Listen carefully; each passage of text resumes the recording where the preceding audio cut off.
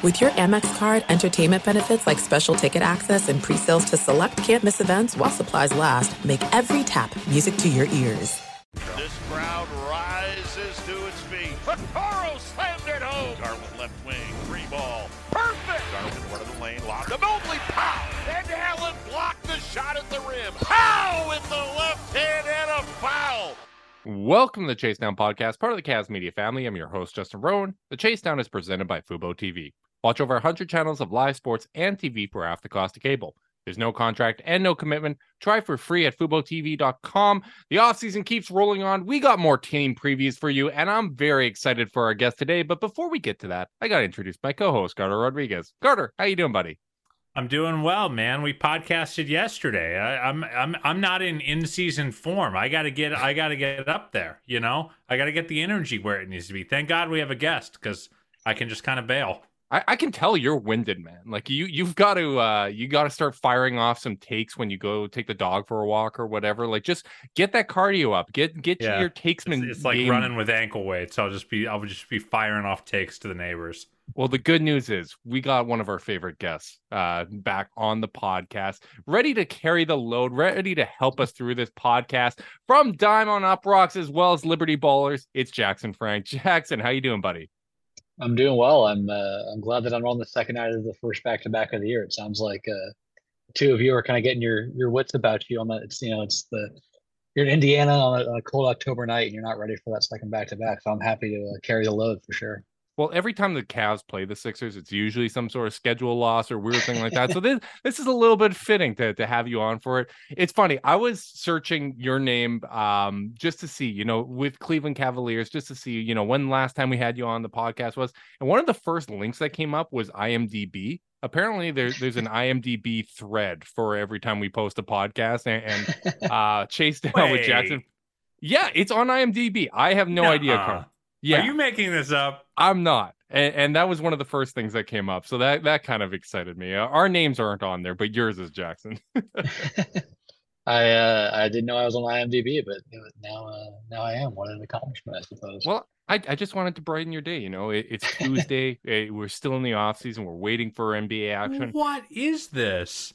There is the potential for moves in the NBA, but there isn't really any actual news outside of what's going on in the World Cup as Carter continues to scan IMDb for the next 45 minutes. Why is this happening?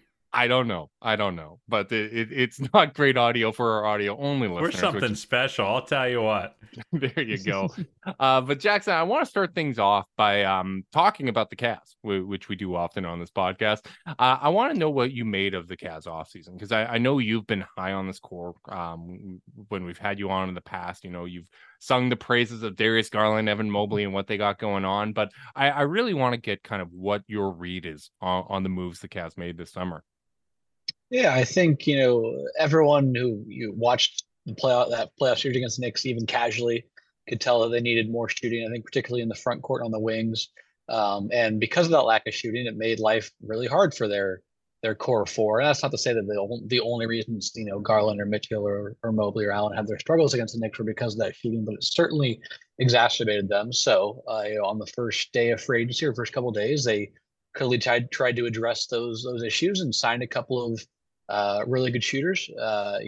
Obviously Max Struss's numbers have ebbed and flowed, but he's a guy who's with a lot of versatility, a lot of volume. And then Yang's a guy who's basically been 41% all 4 or 5 years throughout his career in the NBA. And always has a big high 3-point rate, even though he's more of a bench guy. So I think that'll help a lot. And the goal would be between the added spacing there and some more development from the core four, particularly Evan Mobley, maybe Darius Garland as the focus of the development there. You can get over that hump and you can become a team that is, making second, third round and beyond. I think there's kind of it's the classic once expectations happen, you kind of get restless, right? Like the Cavs 2 years ago at this point, we're in the play-in, we're a really fun team, and then they made the big move for Donovan Mitchell. I think everyone kind of expected them to be really good, and because of how good they were in the regular season, how good some of their advanced metrics were, you get restless after a pretty ugly playoff showing. But it takes time. It's really hard to win the playoffs. So I think they've made some good moves, but it's still going to come down to how good can, Evan Mobley get offensively? How good can Darius Garland be? Like what kind of scoring volume can he handle? I think that was kind of the biggest thing in that first round series. Is I don't think his numbers were bad, but he wasn't able to do and produce as many opportunities as the Cavs needed. And that's kind of the big thing there. And obviously, Jared Allen struggles and kind of Donovan Mitchell's shot making struggles in conjunction with his point of attack defense that regressed. I like the offseason a lot, but I do think it's going to come down to that core four still. But the hope, like I said, is that those two big offseason additions plus Ty Jerome can make life easier for the core group there. Yeah, I completely agree. I saw a friend of the podcast, Mac Perry, posted today every single Max Strus made three from last season, and it was over 41 minutes, and that just made me so happy. I'm like, volume 3-point shooting. That's what we've needed for a while. Like that's a lot of fun. I think it's going to come down to how good the core plays, but I just feel like they're in a better position to, kind of explore the space, right? Like Mobley's playmaking is going to be better with more space. So Garland being able to get where he wants to on the court and make others better, that's going to be easier. And obviously, one part of that offseason is the addition of Georges Niang, who came over from the Sixers after spending the last 2 years there. I want to know what you think Cavs fans should expect from Niang. How do you kind of envision his role with this team, or what do you think the best possible use of his talents would be with this roster? I think he's a really good seventh or eighth man. The Sixers and the Jazz have had their own struggles the last couple of years, but last few years in the playoffs. But Niang's been a part of some really good teams in both those organizations. As much as you can criticize and should criticize the Jazz and Sixers for their failures, making the second round is a tough thing to do. Only 8 teams do it every year, and so for Niang to be a key part of both of those teams or both those groups or appearances is a testament to him. He's a guy that I think in certain matchups can close.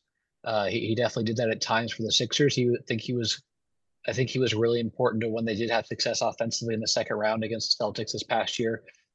He was usually kind of at the hardest of those lineups. Just his ability to shoot quick trigger threes, add a little more on the move stuff this past year. I think got a little bit quicker. We're not looking at a guy who's going to be the Duncan Robinson type necessarily flying around screens, but can do a little bit of that stuff. I thought he improved putting the ball on the deck this past year somewhat, got a little quicker. The rebounding, I do think, is a big issue. Obviously, the Cavs had their issues on that, in that facet. The Sixers have their own issues, and so Niang just isn't a very explosive guy. He's not much of a traditional athlete, of course. So that hurts, but I thought he also improved some of his off the bounce game. One thing I'm really looking forward to with him and Strus is kind of how the coaching staff leverages their shooting with guys like Mitchell and Garland, because there wasn't a lot of front court shooting last year. And so if you're not really able to switch those actions because, a guy like Strus can maybe flow into a pick and roll, or Niang kind of likes to do this weird post up into a hook shot. That doesn't always look pretty, but kind of went down at a semi-regular rate last year. That helps a lot. I think part of the issue, with trying to involve Garland and Mitchell in a lot of actions, you can just switch that right and put more length on them. But if you have a bigger guy who could be a front court shooter and kind of involve them together in actions, it makes it tougher for defenses. So I like Niang a lot, as the 7th, 8th guy who I think will close certain games. If, let's say maybe you don't want to have both, Mobley and Allen out there, for at the same time, just because space and issues, or one of them's, resting or in foul trouble, things like that. You can put the Niang at the 4 pretty comfortably. And, I think you have, and I think at the same time, I see some parallels, and not in the same way at all necessarily. Like that's how did I phrase this without contradicting myself? I see some parallels in the way that when Markkanen came over 2 years, they tried to use him at the 3, and obviously he turned out to be a pretty dang good wing defender. But the idea initially was, okay, let's have Mobley now and kind of cover for him and close down the space he has to, address. And I think that's going to be similar with Niang at time to play the 3. And maybe he's not great at the 3, but because you have 2 backline enforcers, that it doesn't have to have as much responsibility on Niang's plate. So that could be kind of the goal there. And I really am curious to kind of see what the trade-off is defensively, because for all of maybe some of the weird decisions the Cavs made and Jared Allen made with his help positioning and stuff, the Cavs still ended up with the best defensive rating in the playoffs. No, it's kind of a weird thing to talk about, but the defense was not the issue at all. It was the fact they couldn't drop a ball in an ocean from a boat. And so I'm curious. Even with and for those that don't know how those metrics work, that accounts for defensive rebounding. So like even though they got decimated on the boards, they still had the best defense. So like I do think that like even accounting for that, like they were still amazing on that end. So I'm fascinated to kind of see if you're playing Okoro in less time because you worry about the fact that he gets ignored, even though he is a very good point of attack defender and has improved his numbers as a shooter. What's kind of trade off there with a Niang, maybe the 3 or a Strus, who are much lesser defenders, especially at the point of attack, where the Cavs don't have much beyond Okoro, especially now that Lamar Stevens is gone. Kind of what the trade off is there. I think it's a worthwhile trade off. I think both those guys are better players at this stage of their career than Okoro. But I am curious to what degree, like, can you just bank on Allen and Mobley covering enough? Can you just be content to have guys like Tatum or Trey or Brunson crush you from mid range, but they're not going to do anything at the rim, and that's enough for your offense or your defense getting to survive with a much better offense around them. So that's kind of what I'm curious. But I do think the Cavs have had a really good offseason. I think Niang is a guy that got a lot of flack from Sixers people, even some writers at times, because of his liability as a defender in space and rebounding issues and whatnot, but just was a guy who I thought always made things a lot easier on the aggregate for key players like a Harden and Embiid and a Maxey. And so I think he's going to do the same thing for the Cavs. And I just think he's a really consummate role player, and also a guy that I think gives you an edge. Loves to trash talk, doesn't back down from stuff. I think I'm not saying that's something the Cavs necessarily lack, but I don't think it's anything you don't ever want. I don't think you never really have. It's a team of nice young men, Jackson. And I think Niang is a guy that gives you a bit of an edge and has that playoff experience, even if he's not gone super deep. He's played in a lot of playoff series at this point in his career already. So I really like that signing. It's a guy that I think the Sixers are going to miss a lot, and the Cavs will benefit a lot from having around and being on in the rotation. Something I'm interested to hear, because obviously we have you here to talk Sixers, but like you are really an astute observer of the league, and you've written some of my favorite pieces about the Cavs over the last couple years, and so much that I find interesting about the Donovan Mitchell experience was in Utah they started out playing two bigs, and they kind of just kept downshifting to the point where it became this regular season juggernaut that in the postseason they just said, Rudy, solve everything. And like to some extent, like with the addition of Niang, with the addition of Strus, the Cavs are kind of doing the same, except they're saying, Jarrett and Evan, please solve everything. Like, do you think that like that, just the fact that the Cavs have that generational defender at the 4 in Mobley next to Allen, kind of like, how much do you think they can paper over? Do you think that or do you think they'll kind of run into the same problems in miniature that the Jazz ran into defensively in the postseason? I think this year is really big for gauging the long-term viability of the Mobley-Allen connection. I think there's a lot of people who understandably, talk about moving Allen and kind of seeing what it opens up for Mobley and kind of giving him more space. But yeah, as you mentioned, it does put a lot of onus on Mobley. I think the benefit that Mobley has over Gobert is even already there's a lot more to his game offensively. I don't know necessarily if he's like a more impactful player than Gobert was at his peak offensively yet because of the screening and how good of a finisher Mobley was, but you see more flashes of the scoring from the elbow, the driving. You saw a lot of, I think one of the things that people kind of ignore last year because of how much Mobley struggled in the postseason was how much better he got as a regular season offensive player. We got much better as a finisher. I think he improved his screening a little bit, more self-creation, and the numbers all bear that out. And so that's kind of the thing for me is when teams went small against the Jazz to kind of go offense first all the time, Gobert couldn't counter that because he doesn't have the back to the basket. He doesn't have the face-up game. Whereas Mobley maybe does, right? Maybe he can be, okay, you're going to try to play a 6'8" guy at center and go 5 out. I'll just crush you on the inside. Like, I'll run pick and rolls with Donovan and Darius and all that. We'll have the spacing around them and really punish you for that. So that's where I'm curious if that's the route that Cleveland takes. But I really do think this is a huge year because Jarrett's a great player and there's nothing against him. He's just not the long-term prospect of Mobley and probably won't have the same peak. Obviously, as an all-star, appearance under his belt, unlike Mobley, but I really am curious to kind of see what they can do with this core because, as I was mentioning earlier, like what is that trade off of having a core maybe play less and giving more minutes to Strus and Niang? So, to I do see the parallels for sure. Yeah. To me, it kind of like if you're starting Max Strus and you're saying like on our, we kind of think this is going to be our best lineup. Like obviously Strus might not finish every single night. Maybe we're in a postseason series and Okoro is finishing. We don't know.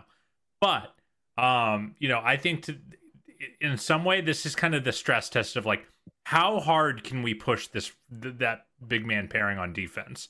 Like how can we still be a top 5 defense in the league with these two bigs that are elite defenders at their positions, even if we're running Darius Garland, Donovan Mitchell, and Max Strus for heavy minutes alongside them.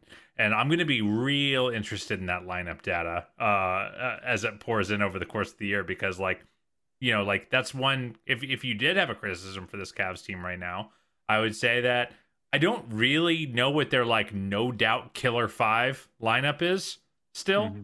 Like we didn't leave the off season with that answer. Like maybe it's Strus, but that's quite a dearth of perimeter defense out there. So I'm super interested to kind of see how far that pairing can take them on the defensive end.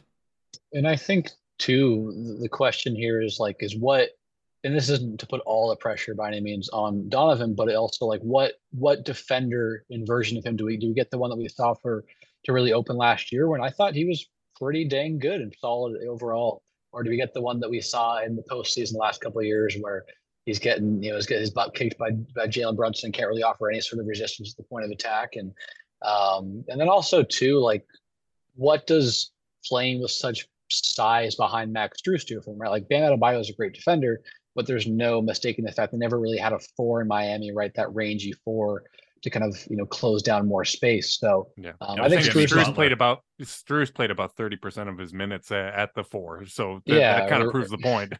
Either rotating through Kevin Love or Haywood Highsmith or Jimmy Butler, all guys that aren't really known for playing the 4 or being really effective defenders at the 4 in this stage of their career. In the case of Kevin Love, and I guess Haywood Highsmith is a pretty good defender, but he's more of a 2/3, I think, than a 4 ideally.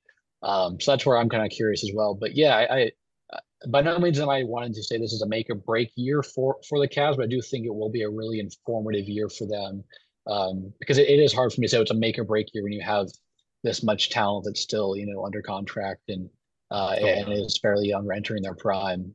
But I think it is a really informative year for what the vision of what the Cavs try to build around and really get back to the mountaintop, or close to the mountaintop, in the NBA playoffs. Yeah, I just feel like they have more options to go to, right? Like I think that was one of the biggest issues in the playoffs was they just didn't have lineup versatility. Like the core 4 with Okoro, that worked really well. With Caris LeVert in there, that was their best lineup from a net rating perspective throughout the year. But they didn't have a lot of other looks you can go to. And I think having someone like Georges Niang that you can play at the 4, I think that's going to be interesting because you look at it, right, even from an offensive rating standpoint, Mobley and Allen together, that was the best offensive rating out of all the kind of versions or combinations that you can play. Like when it was just Mobley, the offensive rating was worse than when the two of them were together. Same goes for when Allen was on his own. And I think some of that was we just didn't have a lot of options to go to when you kind of shift down to those smaller lineups. So do they end up pairing Niang with Okoro so that you have better point of attack defense when you might not have as much backline help with Niang there, right? Like there's so many questions like that I'm really interested to see kind of how they're deployed. But with Niang in particular, do you think kind of the best use of him is to have him as like the third big, that stretch 4, just kind of playing more small ball, or do you envision using him more kind of as the Lowry market and large small forward, even though he's not a 7-footer, more traditional height, he doesn't necessarily move like a 6'7" wing. Yeah, he certainly lacks the size and fluidity of Lowry, and also much much lesser gifted as a wing defender. But the idea that not that you guys are confused, but if anyone's trying to say I'm parallel, just the idea that that you have 2 backline enforcers to kind of cover up any mistakes. that either one would make was kind of where I was drawing the similarities, but they end there. But I see him mostly as a four, but like I said, I do see worlds where he can play the three. Where he can run some of those slide screen actions for Garland or Mitchell, let them get downhill, or even maybe they're running staggered actions with a Mobley or an Allen rolling or both of them rolling, things like that. So I think he's best as a four, and I'd imagine the numbers reflect that as well. I know Clean the Glass does a good job of tracking like your net rating or your team's net rating depending on the position you play. I haven't looked at them, but just having watched basically every game Niang play for the Sixers, I think they're generally better with him with the four. I don't know how often they play him with the three, but they also kind of had that weird wing group last year with Tobias, Tucker, and Niang, who were all kind of fours, but sometimes had a masquerade as threes. So it was a weird group on their own right. But yeah, we're used to that. We're used to that between Lowry, Dean Wade, Lamar Stevens. There's a lot of fours that have played the three. The Sixers and Cavs are using a bunch of fours as threes. They're it's kind of part. I guess it's part of the creed of the franchise these days for them. But he's best as a four. But I do think the prowess of Mobley and Allen and the playmaking talent and shot making talent of Garland and Mitchell gives you a little more leeway than maybe what we saw in Philly. That's also never, much like Miami, never really had that roaming four alongside Embiid, right? I think they kind of did, I guess, if you want to say Simmons offered that size for a few years, but it was a different type of position. But last couple of years at least, they haven't had that roaming four since Niang's been there. So I am really excited to kind of see what Niang can do in a different context, even if he's kind of playing a similar role to what he's done most of his career. Something we've we talked about with this Cavs offseason is that even though they addressed their biggest weakness, which in our opinion was 3-point shooting, they really didn't address the rebounding. And you go look at Niang, who's probably going to play a lot of minutes at the four for them. The rebounding numbers are not good. I think some hopeful among us have pointed out that he's played almost his entire career next to Rudy Gobert and Joel Embiid, and it's kind of hard to get. Those guys eat a lot of boards. What should Cavs fans expect from him there? Is he a do your job kind of guy? He'll box out, but he's kind of famously got that body type where he should be a good box out guy. But like, is he, or is this going to be a thing where the Cavs already were, they finished after the All-Star break and obviously in the playoffs dead last in defensive rebound rate? Is it going to be more of the same in the minutes Niang's on the floor? I think you're looking at more of the same. I mean, he's a 6'7" forward who can't jump very well. I mean, it's just I think that was the biggest gripe that a lot of Sixers folks, whether it's writers, fans, analysts, and I think it's a totally justified gripe for sure, criticism, however you want to frame it. But but as we mentioned before, even for all the offensive rebounds the Cavs handed Mitchell Robinson last year, they still didn't really have true issues on the defensive side of the floor. So the hope would be, even if those persist, that they're not sinking the ship, and you're really kind of the offense is working a lot better. So I wouldn't expect Niang to quell any rebounding issues, but I do think he can help a lot in the ways that we've already discussed. Yeah, and I think you can get the help in other areas, right? Like if Allen and Mobley get a little bit stronger, get a little bit better on the glass, not like they're not good rebounders. Mitchell's a pretty good rebounder for his size as well, just kind of chip in, team effort. And I still kind of get a little bit of a feeling that we're in a position where we've been the last couple of years, which is Cavs need Dean Wade to play well, because when Wade is out there, all of a sudden, all the rebounding numbers are great. He's just this net rating god for them. And you don't want to be in a position where you're like, okay, the Cavs, they got all these guys, but you need Dean Wade to be healthy. But I still kind of feel like the backup four, just the lack of options there is something that I have my eye on. Obviously, you can't fill every single one of your holes in an off season, especially when you don't have a lot of resources to work with. But whether it's Dean Wade as that third string power forward, or maybe having a look of Isaiah Mobley playing a little bit at the four as well, maybe they're able to smooth that over and get the support they need. But hopefully the support they get from those guys is as good as the support we get from Zoom. Support for this podcast and the following message comes from Zoom. 500,000 businesses connect using Zoom, a single platform for phone, chat, workspaces, events, apps, and video. Zoom enables real-time collaboration for teams around the globe. Zoom, how the world connects. All right, Jackson, we got to talk about the Sixers. things are a little bit weird for you guys, and I'm going to start with a really general question. Can this season be salvaged? I have a tough time seeing that. I think, I mean, just for all of Harden's faults, in the playoffs or what, just the struggles there. He did make the Sixers pretty dang good. He made life for Embiid a lot easier offensively. He made life easier for Tyrese Maxey. I mean, he's just a really good player. On the court, I mean, he was a borderline All-Star, borderline All-NBA candidate, I think, to an extent. And just one of the 10 best passers in the NBA, probably conservatively there. But I think so. I think that loss is pretty tough. I think the Niang loss is tough. Like I said, I don't know. I don't think Niang was like one of their 3 or 4 best players, but the way he opened up lineups in a way that PJ Tucker didn't, and that's not to say PJ Tucker didn't offer good things. He's not a guy the team tended to guard a lot in that corner, whereas Niang you had to shoot above the break and things like that.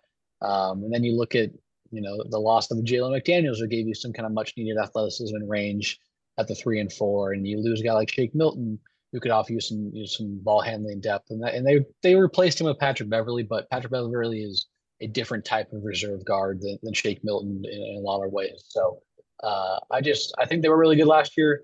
They had a chance to make a deep run and obviously fell short. I just have a tough time seeing them be anywhere close to the stature they were last year with Harden out of the fold, with Niang with Niang's absence now providing much less flexibility in lineups. I think there's a lot of pressure on Tyrese Maxey to develop. There's a lot of pressure on can Nick Nurse really provide you a huge step up from Doc Rivers, who I thought honestly was pretty dang good last year. People, he has his faults, and I was never one to necessarily, shy away from critiquing some of my frustrations with the way he did things. But I thought he was really good last year. I think he pushed a lot of good buttons. And so I am skeptical that Nurse provides some major boost that closes the gap from Harden's absence, Niang being gone, less ball handling depth, and PJ Tucker a year older, things like that. So I do think maybe the argument could be that, okay, like Tobias Harris has always been a guy who's better when he has more room to kind of operate and more chance to touch the ball. I don't know if that necessarily works, but that could be an argument in their favor. I'm skeptical, but yeah, I think, this team, once Harden came back from injury, I think in early December, played at like a 58, 59 win pace. And I think they won 54, 55 on the year.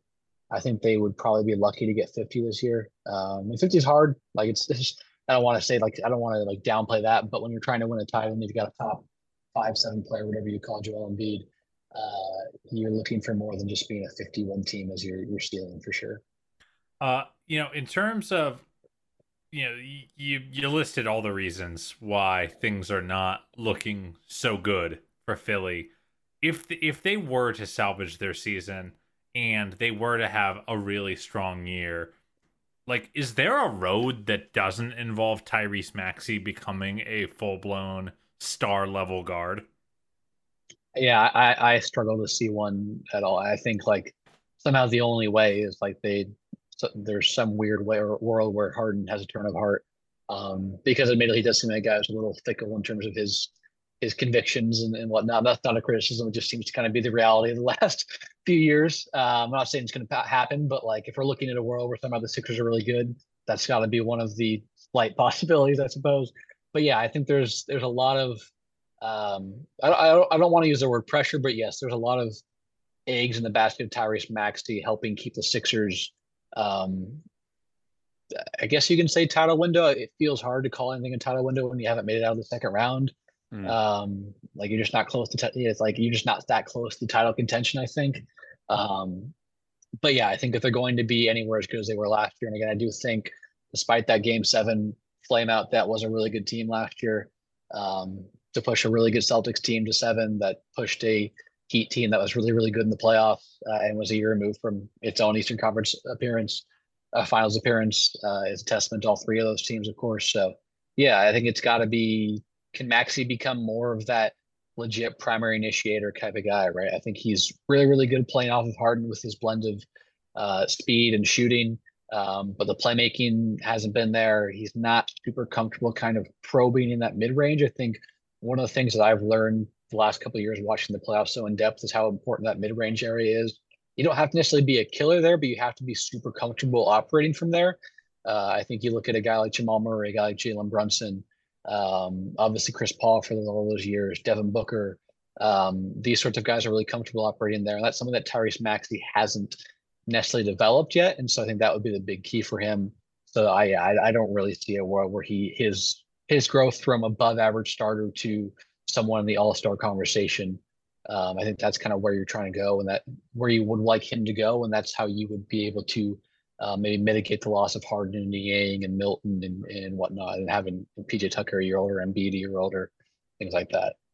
Yeah, it's hard to go from, banging your head against a second round ceiling to saying, okay, a little bit of internal growth as we lose James Harden. If they do, in fact, lose James Harden, that's going to get us over the hump, right? Like, but I am curious with Max because he is someone that I really do like. I like him as a player, but I've always seen him as kind of... fear him. Yeah, there's that. Killed the Cavaliers. He plays great against the Cavs, but I've always kind of seen him more in like the Ant Simons, Colin Sexton off guard role, right? Like I don't know if he necessarily has the playmaking chops to, be that lead guard. Do you think that that's something that he can add to his game, that he has that type of upside when it comes to playmaking, or is his best role maybe, continuing to play off guard, secondary playmaking, and running more the offense through like Joel Embiid as a central hub? Well, I think his current best role is certainly that off-ball scorer, just kind of a wonderkin as a secondary scorer. I mean, his efficiency the last couple of years has been pretty ridiculous. I think since Harden arrived, he's averaging something like 22 on 62% true shooting with pretty good playoff numbers as well.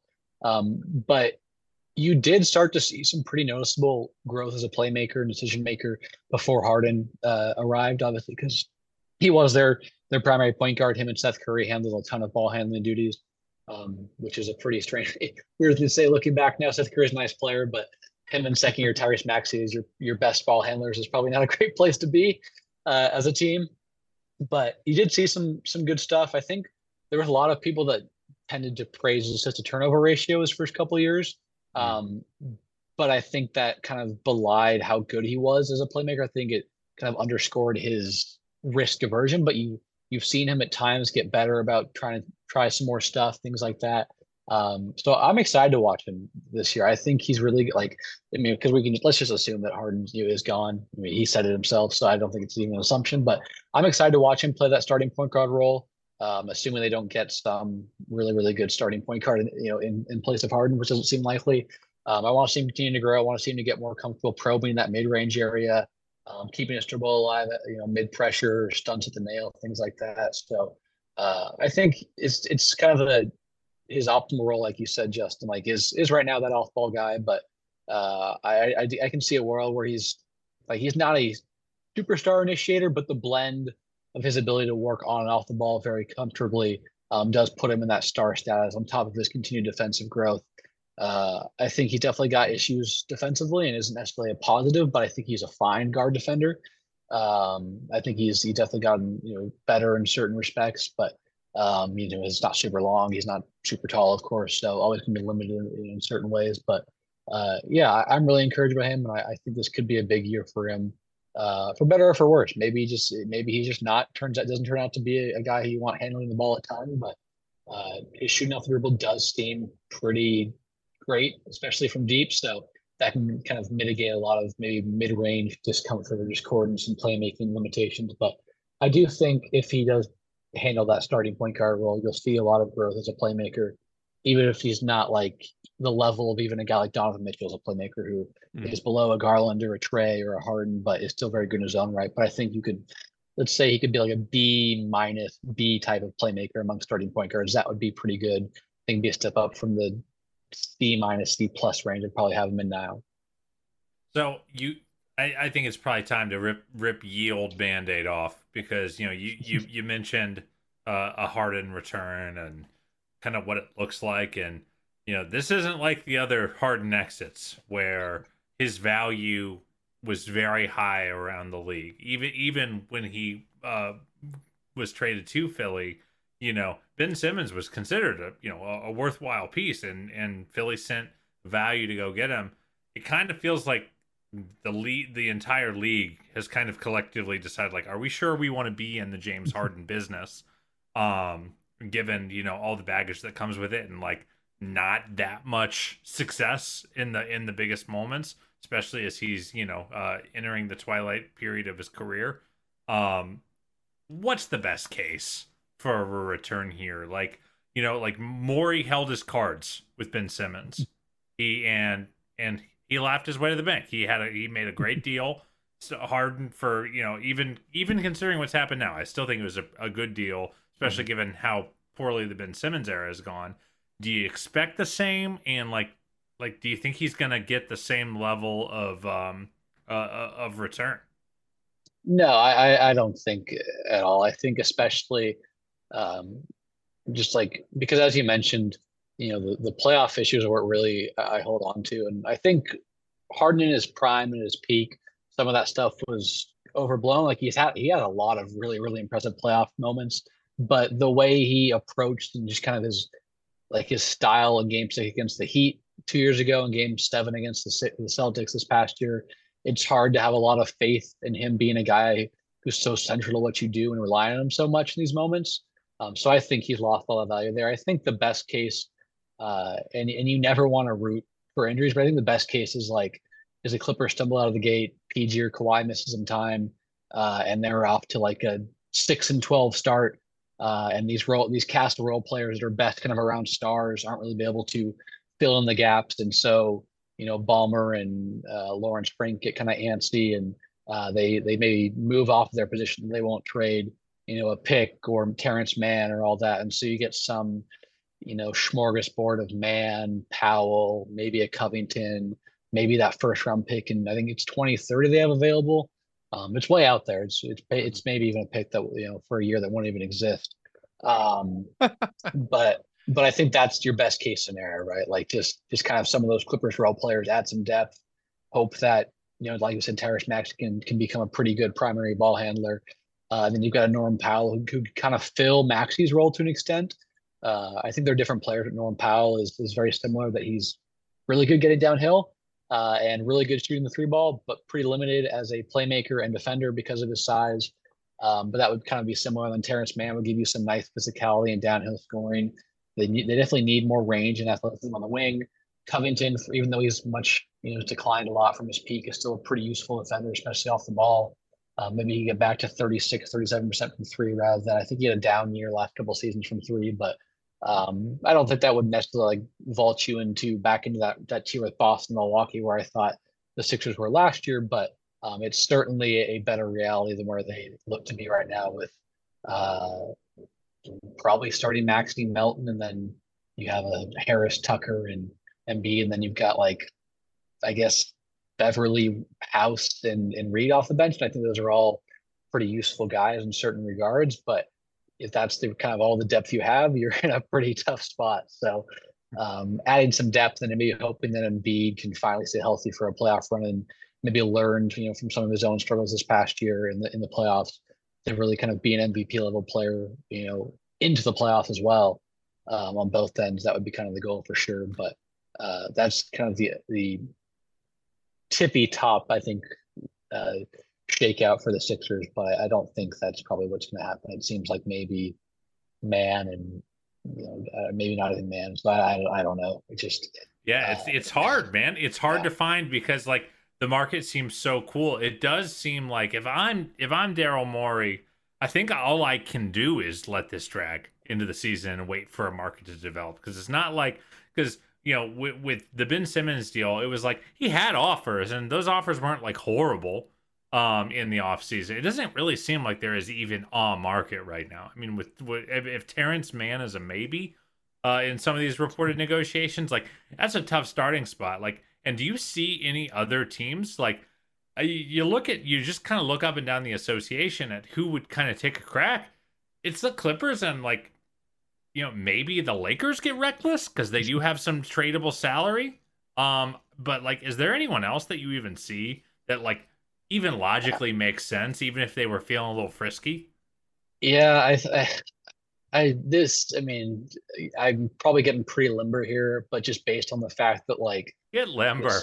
Yeah. yeah, it's I can do it hypothetically. I can't do it in reality. But I think like something involving Levine. I know the Bulls, and it seems like he's available. Maybe the Bulls want to. I mean, they're a team that could use some more playmaking.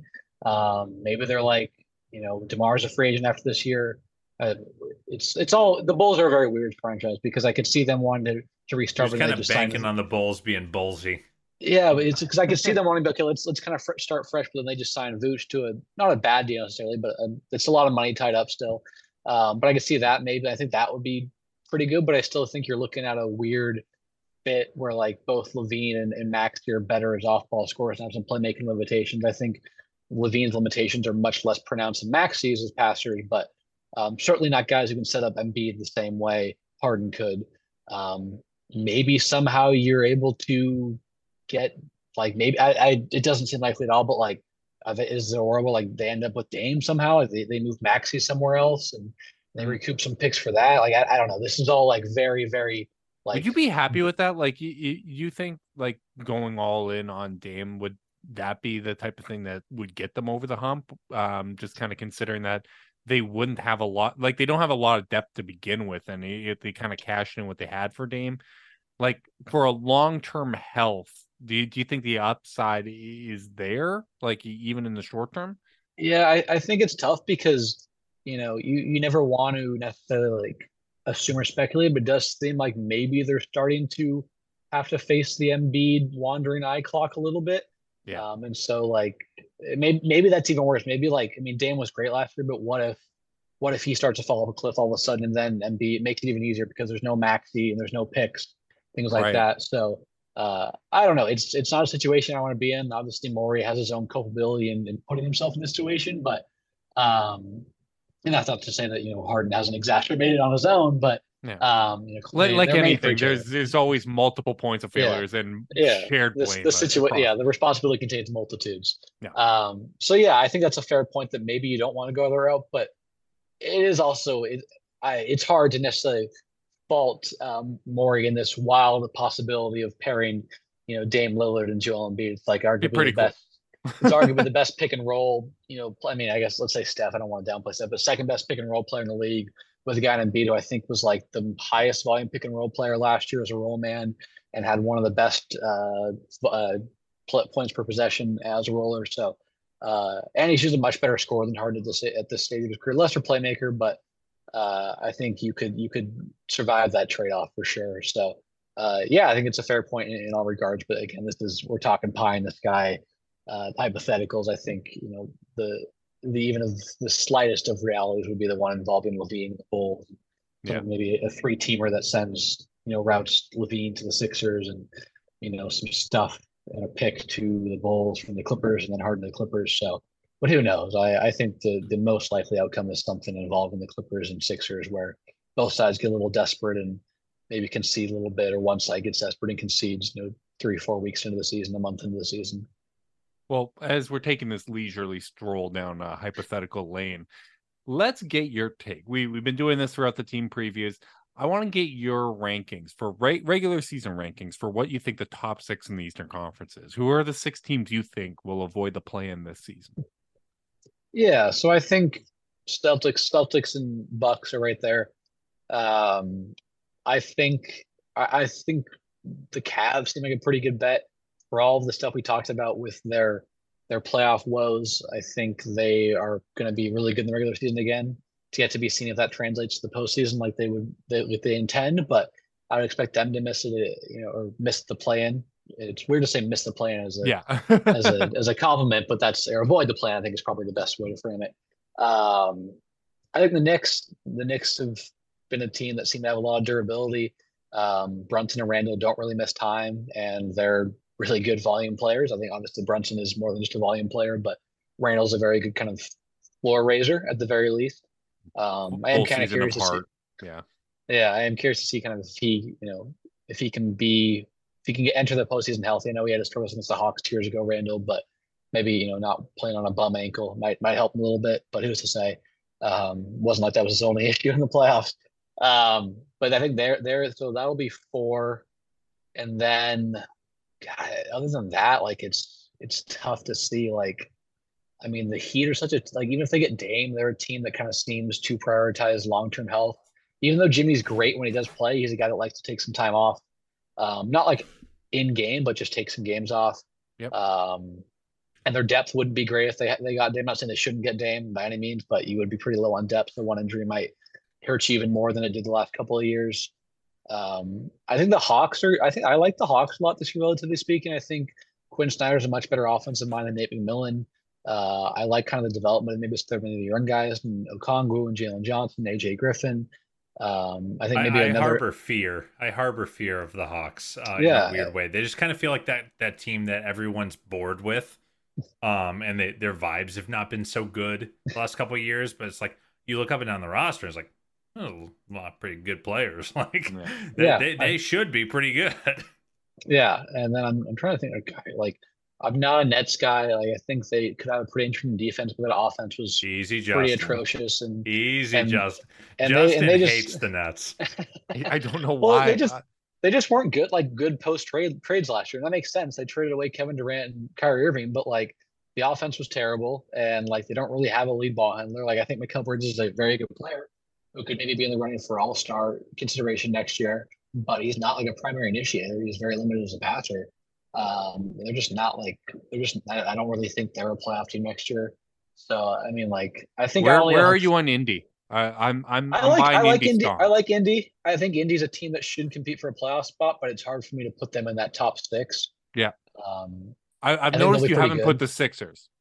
Yeah, I don't know. Like, I would put them in that tier with like the Hawks, where I could see it and maybe like I'd bank on it over the Hawks. But like, I expect this to be a 47, 46 win team, which is where I think the Hawks could be. I think the Magic could be up there too. The Magic played 500 ball. I think once Markelle Fultz came back, that it's a good Eastern Conference. The Pistons are trying to be better. I think some of the moves they've made should help Cade Cunningham, and he's obviously a great player in his own. Ulmer is going to be a great player. I think he's good already. I like people. I don't want to. People are sleeping on the Hornets, but I do think the Hornets could be okay. Like LaMelo missed a lot of time last year. Like obviously Miles Bridges seems like a pretty wretched human, but he is a good basketball player, and if he's playing, he's going to help them. Like that's just the reality of it. Unfortunately, I think Mark Williams can take a step. Love Mark Williams. Yeah, I've been actually watching a lot of stuff on him the last few days to write something, but yeah, he's impressive too. If they retain PJ Washington, that would be pretty nice as well. So it could be derailed a bit by maybe they try and kind of really explore what Brandon Miller is as a creator. That could hurt them somewhat, but like that's not me saying I think they're going to be a top 6 team, but like I don't think they're going to be a pushover. They won 27 games last year, and they didn't have Miles Bridges.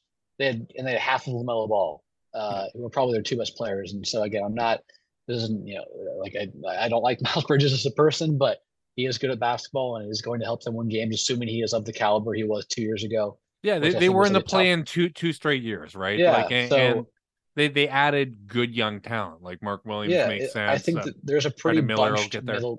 Yeah, I don't think it's tough for me to look at like the Eastern Conference and like see a lot of teams that are tanking, and I think there's a pretty big middle class. But I think for now I will go with the 5 teams that avoided last year, the top 5 teams last year, and then put Atlanta in place of Brooklyn. But that could be subject to change if Miami gets Dame. I think they'd be very good. But as of now, I'll throw the top 5 seeds last year plus Atlanta. But I wouldn't be surprised like if anyone is basically set for Washington snuck in there. I don't think Washington's going to be terrible. I don't think they're going to be good, but they have a lot of NBA players in their roster. Now you're getting into, you know what? I just appreciate every single team, and you know what? I appreciate them so much that I can talk myself into them being good. I can't talk myself into them being good, but I think they have too many competent NBA players. Usually, when you're tanking, you have a lot of like fringe guys or bad players getting a lot of minutes. Maybe they go that route with their young guys, but I just don't think there are really going to be any big rollovers next year in the Eastern Conference, which kind of goes back to my point about it's hard to project maybe beyond even 3 or 4 deep in this conference. We respect Denny in this household. I like his game. So You have Milwaukee and Boston at the top, right? Like those were your top two. I think it's fair to say those are the teams you have most confidence in for the postseason, and probably Miami as well, just given the success they've had. Is there anyone else you have in that mix if we're talking like postseason confidence power rankings? Yeah, Miami's a tough one because I think one of the strengths of their roster last year is they had a lot of ball handling depth, whether it was Vincent, Jimmy, and I guess were missing Tyler Hero, but Jimmy, Vincent, Strus can handle the ball somewhat. He's not a guy you want running 7 pick and rolls a game, but he's a guy in a pinch on the second side, can do some stuff for you. And then they lost obviously 2 of those guys. Lowry's a year older. I don't want them to extend Lowry. He was really good in a bench role after that 22, 23 minutes per game rather than the 30, 32 he was playing when he first came to Miami. But obviously if they got Dame, that would change the calculus considerably. But yeah, other than those top 2, it's tough to have a lot of confidence in anyone. I think like Cleveland and New York probably earn a lot of respect there. Like Miami, I want to put up there as well because Jimmy's really good and Bam is really good. And maybe do they get a better shooting year from Duncan Robinson? Because a lot of their struggles last year was just the fact that they went from like the best 3-point shooting team in the league to one of the worst, and then like kind of it leveled itself out in the playoffs. So if they're more of like a 37% 3-point shooting team, they're probably pretty good again. If they're the 33, 34 they were in the regular season, they're probably going to be jockeying for a play-in spot and needing the Max Strus explosion to overcome the Bulls in the elimination game.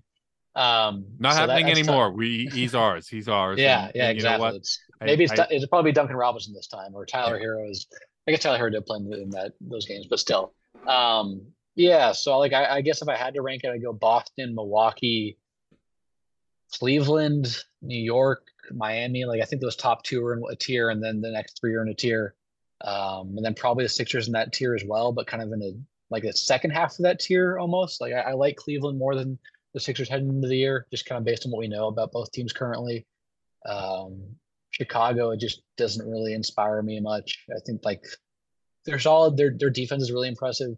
I love watching Caruso. Levine's a really impressive, versatile scorer, but I think they're just very much capped when one of their best players can't play because he's going through a ton of really disappointing injuries and Lonzo Ball. So that's kind of where I think there's like a top 6 roughly, I'd say, but then like I mentioned, I think any of Indiana, Detroit, Chicago, Toronto's in a weird spot. I don't know. So that's where I'm at. There's a lot of kind of middling teams that I think could all jockey for some of those spots, but I like that top 6 of Boston, Milwaukee, break a tier, Cleveland, New York, maybe break a tier, then Sixers and Miami, or break half a tier between New York and Philly right now.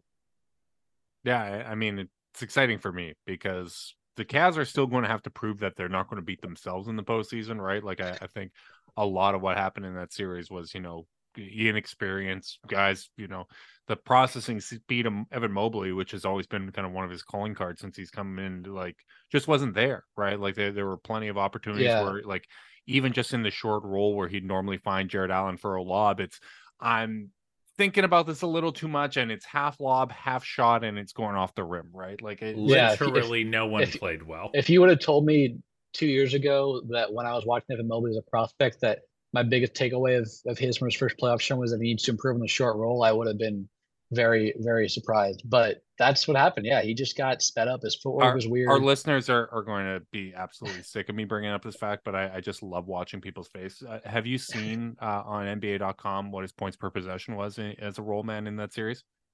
I'm going to say like 0.47. I don't even know. Yeah, it was 0.09. Yeah, that's not where you want to be. I think his true shooting was like 47 or something too. Yeah, it was a really rough. I think like that's what gets me so excited because I'm like, I don't think that's going to happen again for Evan Mobley, right? Like I think these are all guys that are going to respond to that sort of thing, and it's just exciting that Boston and Milwaukee are really good, but both of them have questions as well, right? Like it's a good Eastern Conference, but there's no like tried, tested 100% every single year. We're going to be a contender. We're a juggernaut, and you're going to have to knock us off like the Warriors were during the run in the Western Conference. Yeah, that doesn't exist, right? Like there's an opportunity in my eyes for the Cavs that if they catch fire and everything starts to click, you don't know how far this thing can go.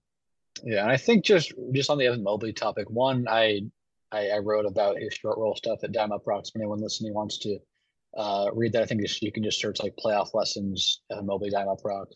Maybe toss my name in there and you'll find it. But I really just think like getting that floater from about 10 feet would open up a ton, because like a lot of times with guys on the short roll, you talk about the passing is the issue, but I think kind of his lack of scoring was the bigger issue in the short roll. So just getting that little push shot down would do wonders. I think it would really kind of slow his decision making, kind of quell some of the anxieties that go through his head maybe when he's on that short roll. Would make things a lot easier. And then also just like I have a tough time seeing Jared Allen botch positioning as much as he did again. Like he's usually a guy so technically sound, usually in the right spot. Just he was constantly overhelping against Julius Randle, a guy who like is completely content to take tough shots. He was letting, or even Jalen Brunson, who liked to take tough shots, he was letting them create advantages before they'd created them. It was a very weird series. It's not to say that the Knicks didn't have great strategy and the Cavs don't have faults, but there's a lot of stuff that it was just like they were clearly not responding well to adversity, which is maybe an indictment in its own way that you have to address. But definitely some stuff you can address that isn't just, like Okoro somehow get like great shooting gravity. Like you can, which doesn't seem like it's going to happen, but that's okay. They got George Niang and Max Strus, and maybe Isaac Okoro can be more of a selective rotation guy with his versatile defense and cutting and all that. Yeah, fun fact, I believe Isaac led the team in plus minus, and that's he did. He was the only one that was a positive in the net rating department. But anyway, so something I did want to just ask you, like to kind of take it back wide before we start wrapping this thing up.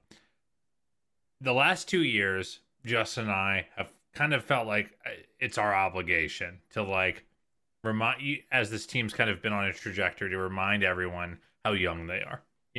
Hey, this team's young. They're gonna lose stupid games they shouldn't lose. They're gonna blow fourth quarters. They're gonna build big leads and they're gonna give them up. They're gonna do young team things. They're going to lose a series that's going to just annoy the hell out of you. And my question, really, to both of you, at this point is that still the case? They're not going to be playing a single player in their rotation that is in their first or second year. Their youngest guy will be a third-year player that's playing for them in Evan. Most of their players have been in the league 3 to 7 years. Should we still view this team as a young team that we have to be patient with, or are they at the level of seasoning that we should start raising those expectations on a night-to-night basis for them to start excising some of that young team stuff? I would say patience should still be adhered to, but it needs to be accompanied with progress, right? Like they can't bow out in the first round, even if it goes better than it did this year. And you can't still say, oh, like, Evan Mobley's in year 3, Darius Garland's in year 5, Donovan Mitchell just is entering his prime, and same with Jared Allen, like that. Like they have to, like, I think obviously the goal was to at least win a playoff series last year. But, after you reflect on things, you can see why they maybe weren't prepared to do that last season. But this year, I think you have to make the second round. You have to be competitive in the second round. And if you don't, then, yeah, you're going to have some pretty big questions to answer about the roster, right? Like, I'm not, it's tough to know necessarily why this team might fail, or say why they failed this hypothetical second round. But you can see a world where maybe the Evan Mobley, Jared Allen pairing just doesn't have enough spacing and offensive utility. So maybe you have to reflect upon that. And so, yeah, I think patience is still something you should adhere to and practice, but the Cavs will also have to show progress. It's been 2 straight years of progress, right? You think about they went from one of the worst teams, and then because that's how they got Evan Mobley, and then they nearly made the playoffs, and then they made the playoffs pretty easily, won 51 games, and now the next step is like, can you show that like it's not just making the playoffs, it's being a team that people are talking about individually and things like that. So yeah, patience with progress is how I would frame it. And it's like I said it way earlier, it's a big year for this team, and I'm optimistic about them, maybe to a fault, because I've kind of always liked this core, but I do think this team is going to be really good, and not just a team that is a regular season analytical darling. Obviously they won 51 games, but they had some net rating indicators that had people really optimistic about them beyond that. That certainly didn't prove true. Yeah. Prove indicative would be the proper Yeah, and I remember even last season when people are like, well, like most teams with this net rating, they're a contender. I'm like, they're not. Like the inexperience, like you have to have reverence for the teams ahead of them that have way more playoff experience. That didn't excuse what happened against the Knicks, right? But I agree with you. Like you need to have patience, but there needs to be higher expectations. You need to see that progress. They need to win around. Like there's going to be times in the future, even if they get this together, even if they had a conference finals run, there's probably going to be times that are frustrating, right? Like even you look at Tatum and Brown, first 2 years conference finals, but then first round exit, you have some mistakes. LeBron James, who's one of the greatest playoff performers ever, 2007 didn't look great in the finals, right? Like not a lot of answers around him. 4 years later shows up in 2011, and there's still some mental hurdles there. There's still mistakes because he was just so young and had so much success so early on. Guys are uneven, right? Like they're humans. You're going to make mistakes, and especially when you're talking about guys this young, you're going to have times where it's frustrating and they just don't play up to their own standards. But you need to see that forward progress. You need to be at least executing at a level where you can kind of make better assessments of, okay, well, is it process? Is it execution? Is it fit? Like so many things went wrong in that series that it's just like, okay, we've got to, improve the context around them and give them another chance at this to really figure out what we have. But I definitely think there's still going to be growing pains, but I do think it's fair to expect more of this team. Yeah, absolutely. I just think like, and this is such a cliche, but like winning is really, really hard. Like I think, of course, the Cavs and this core want to win a title or make an NBA Finals appearance, but it also might just top out at a couple of conference finals appearances or 4 or 5 series wins. Like that's not to like throw. You can draft an MVP and still like top out as a second round team, right? Yeah, like, that's not to throw water on the kind of this enjoyable flame that they have going, but it's just the reality of things. I mean, you look at you even mentioned a couple of years ago when when the Celtics had the injuries to Kemba and Jaylen Brown that kind of derailed their season to an extent. But even last year was a disappointment for them. Like they were trying to be on a revenge tour, and they bowed out in the third round. Excuse me.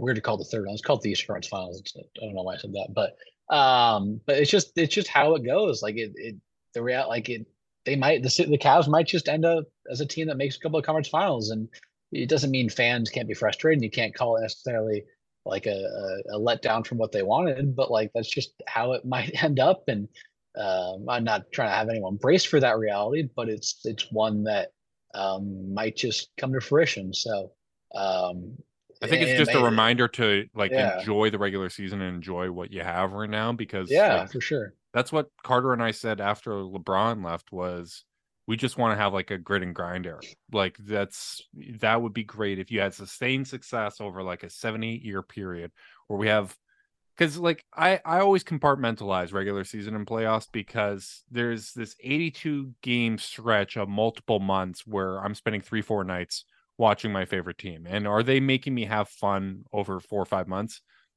I think that's an important thing. Like, I think for a fan, like it's great when your team makes you have a really nice time a lot of the time. And there's a real value to that. And I think this is a team that can get over the hump. And I think this is a core that can do some really special things, but I just plan on trying to enjoy the hell out of what we have in the present, because we've seen teams that look like they have massive runways not have runway, and weird things happen. So just cross our fingers and try to enjoy every moment we get.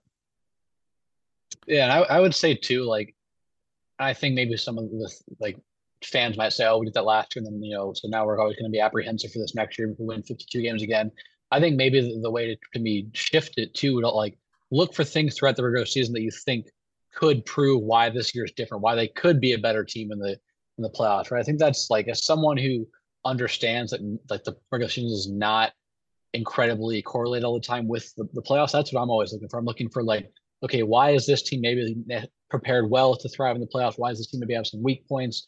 And so if you're a Cavs fan and say, okay, we won 51 games last, but then look what happened. Like, I don't really care about that again. Just look for games, moments, possession, sequences that say, okay, this is why I think they're going to be better prepared in the spring this year against whoever they play, and why they should be, actually a team that reaches the second round and beyond, and why I should have hope.